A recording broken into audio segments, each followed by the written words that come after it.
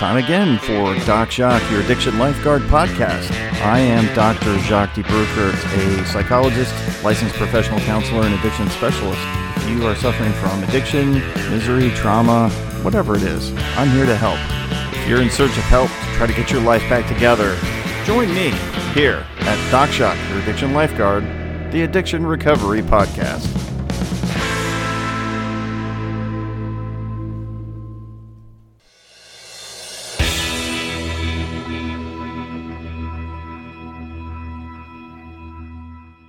I wanted to be real clear about what this podcast is intended for. It is intended for entertainment and informational purposes, but not considered help.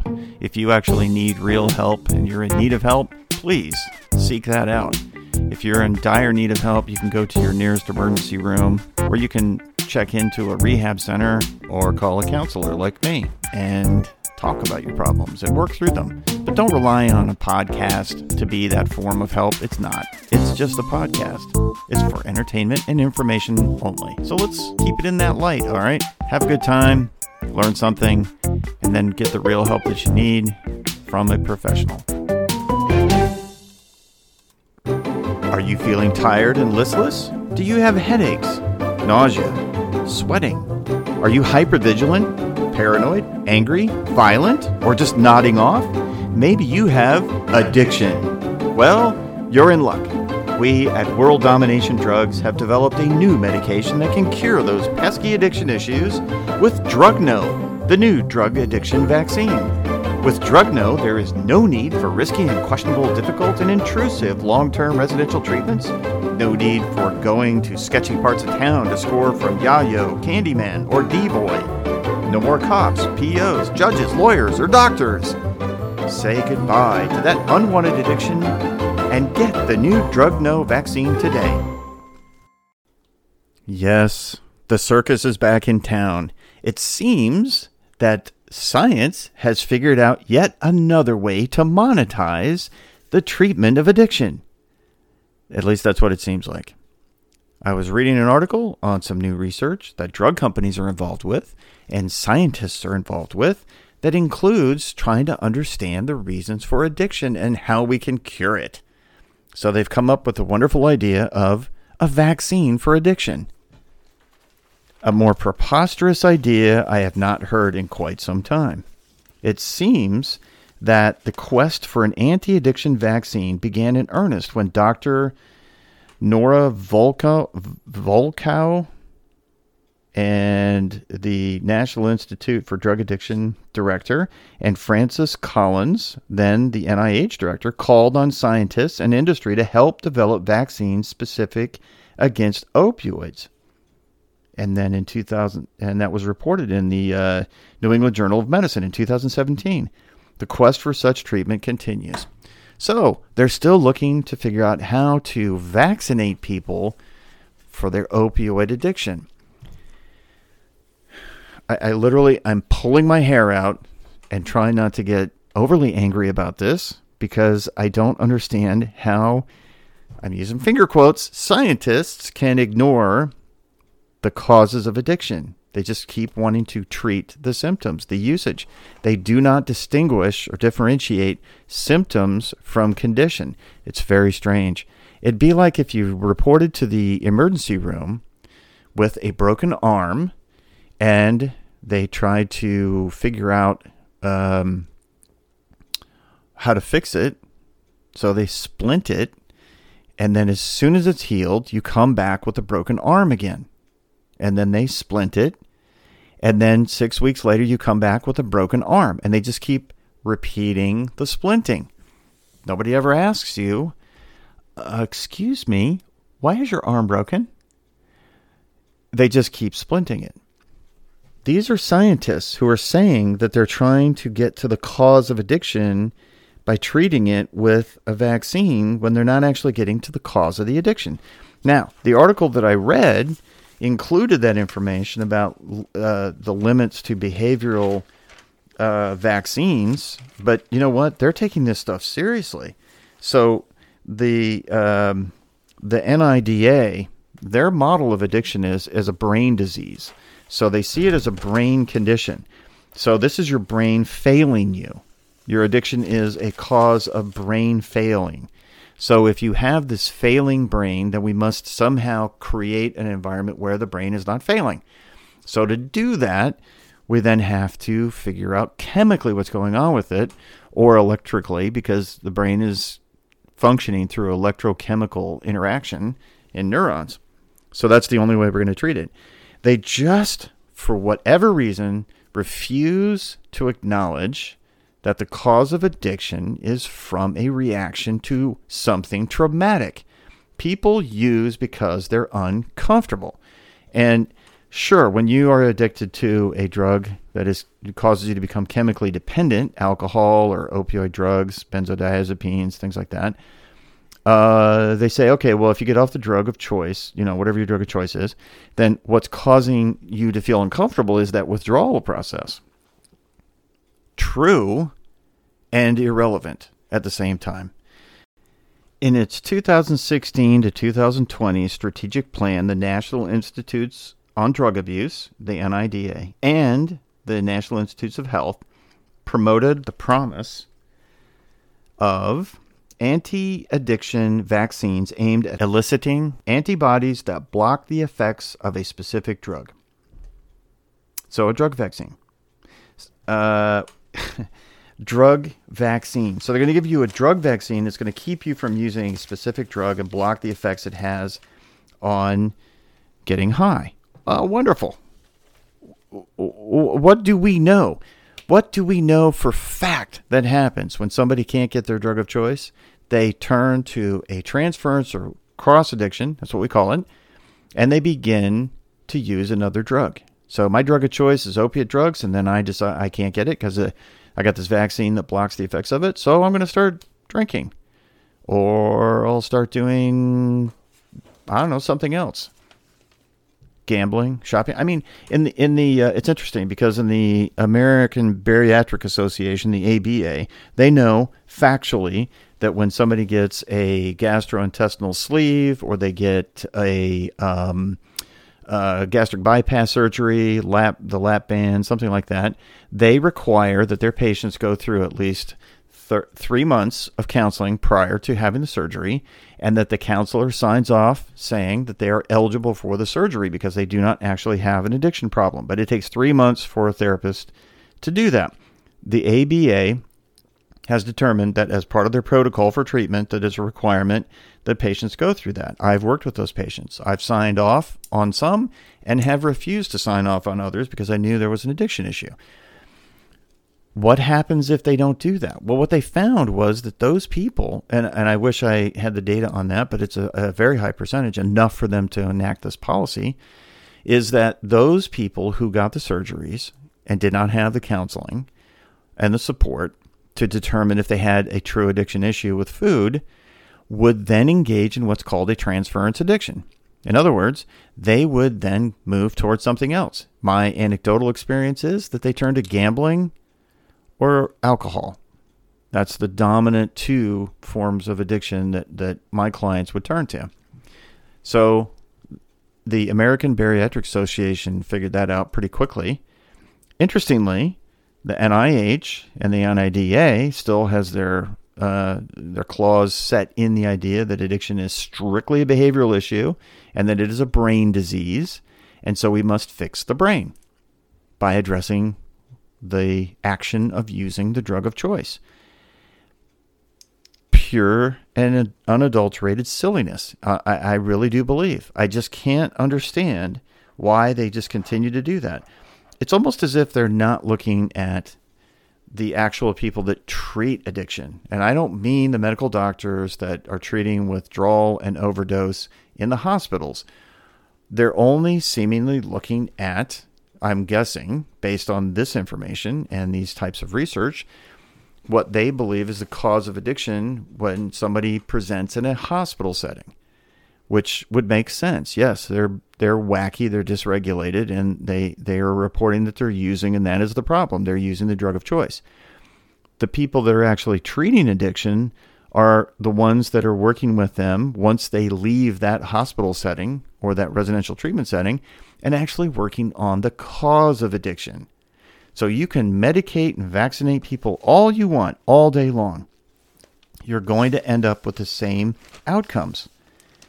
We have identified many of the biological and environmental factors of addiction and are beginning to search for the genetic variations that contribute to the development and progression of the disease, the NIDA's director of Volkow stated in 2017. We've identified many of the biological and environmental factors of addiction. So the environmental factors. So you're looking for a genetic variation. I don't understand that statement. They're either biological or they're environmental. So what are you searching for? You're not searching for the right thing. So the NIDA's brain disease model not only enriches psychiatric drug makers and big pharma, because things like antabuse and naltrexone and Suboxone and methadone, but they're ignoring the social reasons for drug addiction. It's really shocking.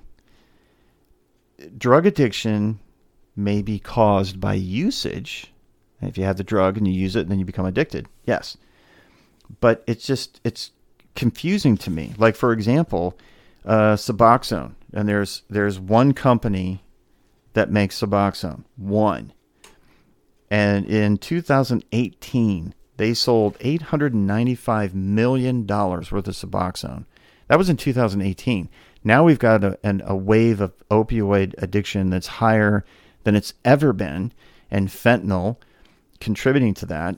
And so this company is a profit center for drugs. This drugs to fight like in the form of vaccines is a huge moneymaker, because this vaccine, I can promise you, this vaccine that's being talked about, the different vaccines, they are ones that you would have to keep going back to get. And they're going to be expensive. So it's interesting. Volkow personally collaborated with 5 pharmaceutical companies in research that seek to help translate basic information into Food and Drug Administration approved treatments. That's a really an egregious conflict of interest. There's no money to be made in the 12 steps. There's no money to be made in free programs, faith-based programs. There's no money to be made in peer-to-peer support, mutual aid society type recovery. And so they can't make money on it. But what can they make money on? Selling drugs. Well, how do we do this? Well, Suboxone is one. And for those of you on Suboxone, it keeps you safe. It keeps you legal. Okay, great. Awesome. But in my opinion, you still have an addiction issue if you're on Suboxone. And if you are afraid to get off of Suboxone because you're afraid of the withdrawals that you would go through to get off Suboxone, then I feel for you.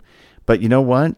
That's part of recovery. It is, whether it's alcohol, benzos, opioid drugs, crystal meth, crack cocaine, it doesn't matter. Addiction is addiction and withdrawal is withdrawal. It is painful. It's horrible. It's not lifelong. And you get through it. And it is a horrific thing to get through. I've treated it. I've witnessed it. I've witnessed the worst of the worst. And somebody who is going through it, I really do feel for you. But brother, sister, it's what you got to go through. So Volkow is looking at this as a high-tech treatment with anti-addiction vaccines. That seems like a very lucrative thing. If you really wonder if it is, look at the numbers of people who have addiction. Look at the numbers of people who go through treatment and the multi-billion-dollar industry in residential treatment as well as outpatient treatment. And it's a huge profit for those who are engaging in it. Yes, absolutely. Is it necessary? Absolutely. Is it costly? Absolutely. And trust me, as a professional who treats these people, I can tell you there's a reason I'm in private practice, because it's very difficult to make a living if you are working for a residential treatment program as a clinician. It's very difficult. The costs are exorbitantly high to get it to work, to operate it. That's true. And at the same time, when you are trying to treat your addiction, you have to spend money to do it. But you were spending huge amounts of money on your addiction. It's going to cost you money to get out of that. If you add into that the added costs of lawyers and things like the interlock device on your car, the legal system, the medical bills associated with it, those of you who overdose and end up in residential treatment, huge amount of cost combined. Yes, absolutely. Is it necessary? Absolutely. However, what's the alternative? Jail, prison, dead? I don't know. The brain damage, the irreparable kind of suffering that people go through. This kid who just recently drank so much vodka and alcohol that in his fraternity pledging process, the hazing that was going on, he ended up, he's a walking vegetable. He's still conscious. He can still kind of look around and do things, but he can't talk. He can't walk. He can't function. Kid's 18 years old. For the rest of his life, he's going to need institutional care. I have clients who have severe brain damage caused by drugs and alcohol. And while some of them can function, a few of them can't. And they're going to need custodial care, institutionalized care for the rest of their life. Brain damage. Huge cost there. So no matter how you slice it, it's expensive, right?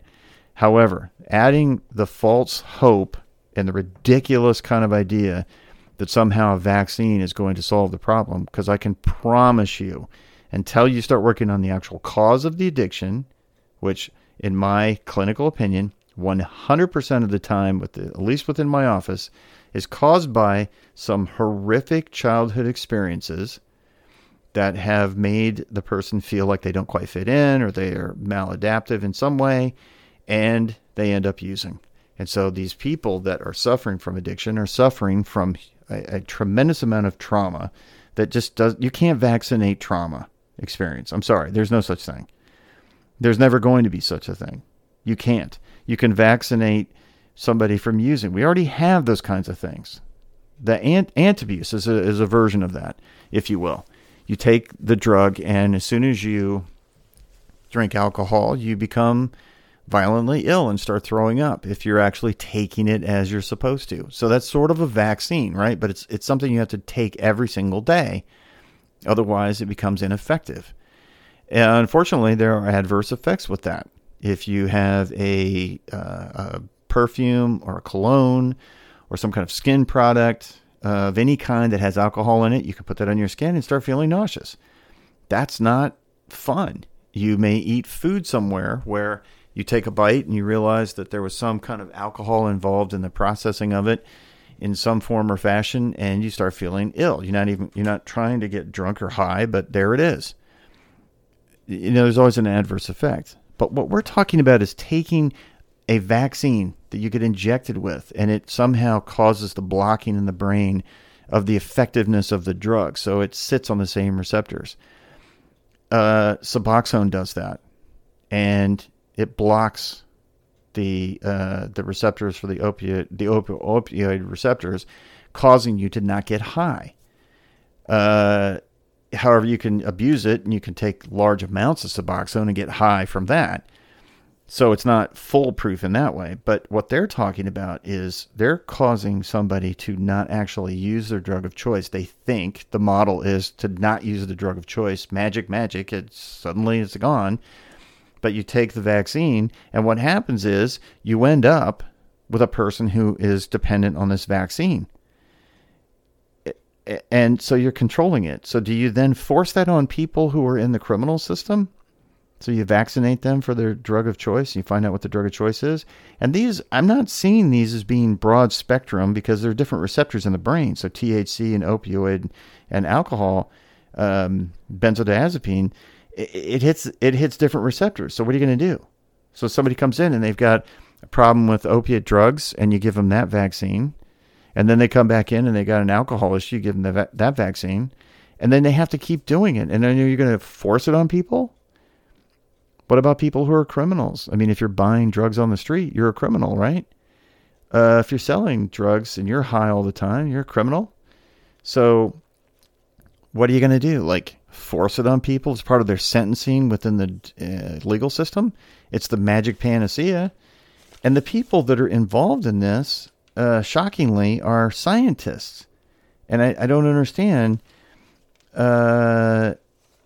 Research published in the journal Cultural Medicine and Psychiatry in 2001 concur that the problem of addict abdicating personal responsibility. Quote, while the NIDA's neurobiological understanding of addiction has been crucial in advancing pharmacotherapeutic interventions and advocacy for people experiencing problematic substance use, it can nevertheless be internalized by people such as Vivian, a cited case, who understand their chronic relapse as just part of being an addict. It is part of being an addict. Chronic relapse is what it is by definition, the DSM. That's what it is. It's chronic relapsing, and so it's difficult to treat. But you can't abdicate your personal responsibility in this. It's just confounding me as to how this could possibly be perceived as valid science. The person has an addiction problem. Yes. Is it a personal responsibility? Yes. Do they need to be personally responsible for participating in their recovery? Yes. So are there things that can help that? Yes. Naltrexone is one of those. It kind of curbs the cravings. So you take your naltrexone or you don't. And so if you're an alcoholic and you're taking naltrexone, guess what? You're probably not going to have the cravings. But if you're only taking naltrexone and you're not doing anything else in the form of treatment for your addiction, you are not taking personal responsibility for the addiction and the recovery. But guess what, folks? People who have addiction, they don't want to get sober. Why? Because they're suffering from their pain of their trauma, most likely from their childhood, where they were sexually assaulted, molested, beaten, abused, burned, abandoned, something. And so you can't take a drug to make that go away, because guess what? That's what they've been trying to do by taking the heroin and the alcohol and the crystal meth and everything else. Those people have tragic lives. And scientists really, the hard scientists, just for some reason, refuse to accept the hard science experience. The soft science experience of treating addiction. It is not a behavioral problem. It is a behavioral maladaptive coping mechanism for the problem. And I do interventions. I did 2 of them in the last couple of weeks. I'm telling you, it is the family who has the addict. That's what they miss. They miss that part too. It is not, the behavior is not the problem. The behavior becomes the problem, but it is not the problem. The problem is what they experience that they're coping with that they can't. So then they start using drugs and alcohol. And then all the family or the hard scientists, all they see is this person who is using a drug. Stop taking the drug, the problem goes away. No, it doesn't. The problem is still there. The usage goes away. And that's the only thing that changes. So should we be looking at vaccines for drug addiction? No. Let's figure out how to get people out of broken homes and problems with molestation and abuse and abandonment and all the other stuff in childhood that causes addiction. We have a severe problem with the generation coming up who are victims of the coronavirus and the isolation for 2 years during their developmental stages in life. And I see it now in behaviors that I see around me with teenagers. I'm not seeing it as much with the younger kids, but I am seeing it with the teenagers. And that's going to be my next wave of clients. I've already started. There's been an increase in the 16 to 18-year-olds whose parents are seeking me out to help them with their child who has all kinds of drug problems and drinking problems. And that's where it's going to be. There's no vaccine for that. You can't vaccinate for the problem that people have experienced in the coronavirus. So, scientists, please stop with this nonsense. It's just not helpful. From the front lines of treatment here at my office, it's not helpful. Let's treat the problem and the cause. Let's stop treating the symptom, for God's sake. And that's it for today on this wonderful Doc Jacques, Your Addiction Lifeguard podcast. I want to thank you for listening to me rant about some shocking news that I got. But with that in mind, I want you to please, if you have an addiction problem, go out and get help. And you can get that in the form of going into residential treatment or seek somebody out like me who does specialized work in addiction and recovery. If you're a family who has an addict, please, you can reach out to me. I'll do an intervention for you. Let's get them into the pathway to recovery, because this misery that they're living is just not worth it. So thanks for listening, and I hope you enjoyed this podcast. Listen to future podcasts coming up every week here at Doc Jacques, Your Addiction Lifeguard. Until next time, thanks for listening.